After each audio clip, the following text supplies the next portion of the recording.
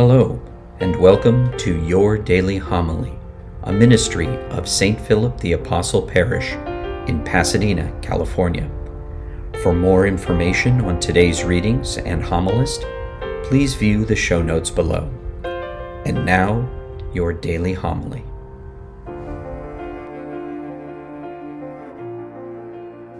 The Lord be with you. A reading from the Holy Gospel according to John. The Jews quarreled among themselves, saying, "How can this man give us flesh to eat?" Jesus said to them, "Amen, amen, I say to you, unless you eat the flesh of the Son of Man and drink his blood, you will not have life within you. Whoever eats my flesh and drinks my blood has eternal life, and I will raise him up on the last day. For my flesh is true food, and my blood is true drink. Whoever eats my flesh and drinks my blood remains in me, and I in him. Just as the living Father sent me, and I have life because of the Father, so also the one who feeds on me will have life because of me. This is the bread that came down from heaven.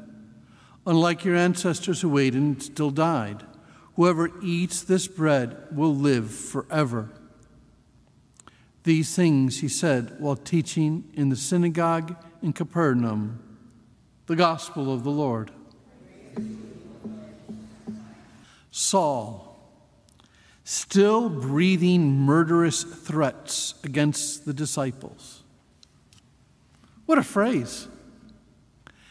This man believes that this sect is from the devil and he wants to destroy it. He is already responsible for the martyrdom of St. Stephen, and he is gone and thrown into jail in Jerusalem as many people as he could, taking the moms and the dads away from the kids and throwing them into jail. It's scary how self-righteousness can blind us. We think we're doing right. But too many times it's about our ego. And if we're not connected to God, we can be the problem. I always pray after I've received the Blessed Sacrament, "Lord, help me not to be self-righteous." And I pray that because it's easy, at least for me, to happen, right? Fill me with your mercy. Fill me with your tenderness. Fill me with your love. And also fill me with your boldness. Saul has not had an encounter with Christ.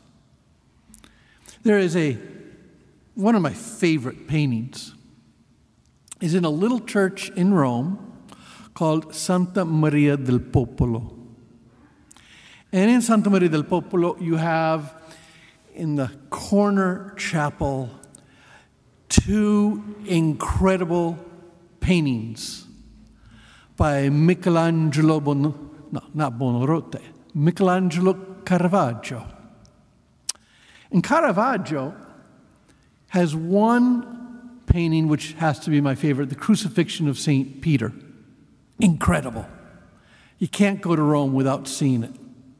But there's another one, and it is the conversion of St. Paul. And Paul is on his back, right beside a horse, and he's looking up, and you see white in his eyes.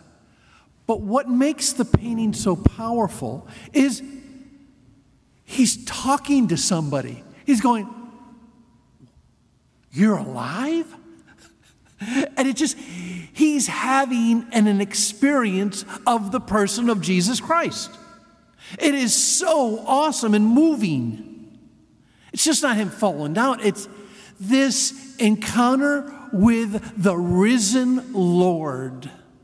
In the Gospels, "If you eat my flesh and drink my blood, you will have life within me. You will encounter me. You will encounter my heart. You will encounter my entire being." And he gives us an opportunity in our prayer and an opportunity sacramentally To encounter Jesus Christ's body, blood, soul, and divinity, it has to be an encounter. And Jesus, on the other hand, is very demanding. And I love the part where he says, Ananias, you need to go and lay your hands on Saul. And he says, are you crazy? Newsflash, Lord, he's come to arrest all of us. I know, don't worry about it. He's had an encounter with me.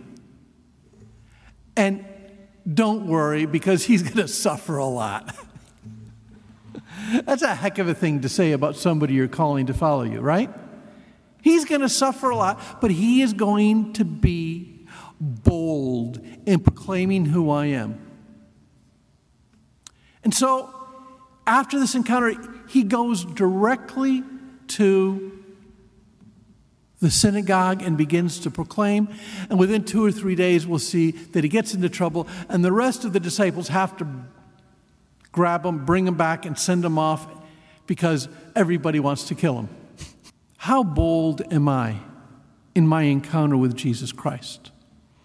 If truly I am receiving the body, blood, soul, and divinity with Christ, if he is giving me the gift of eternal life, how can I not be indifferent to anybody, especially those people who still have not encountered him?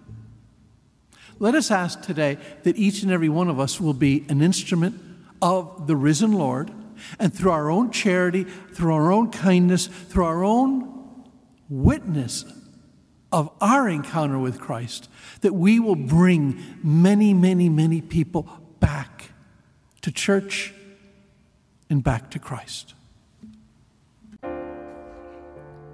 Thank you for joining us at Your Daily Homily. For information on St. Philip the Apostle Parish or to support this ministry, please click on the links provided. Until our next time together, be safe and God bless.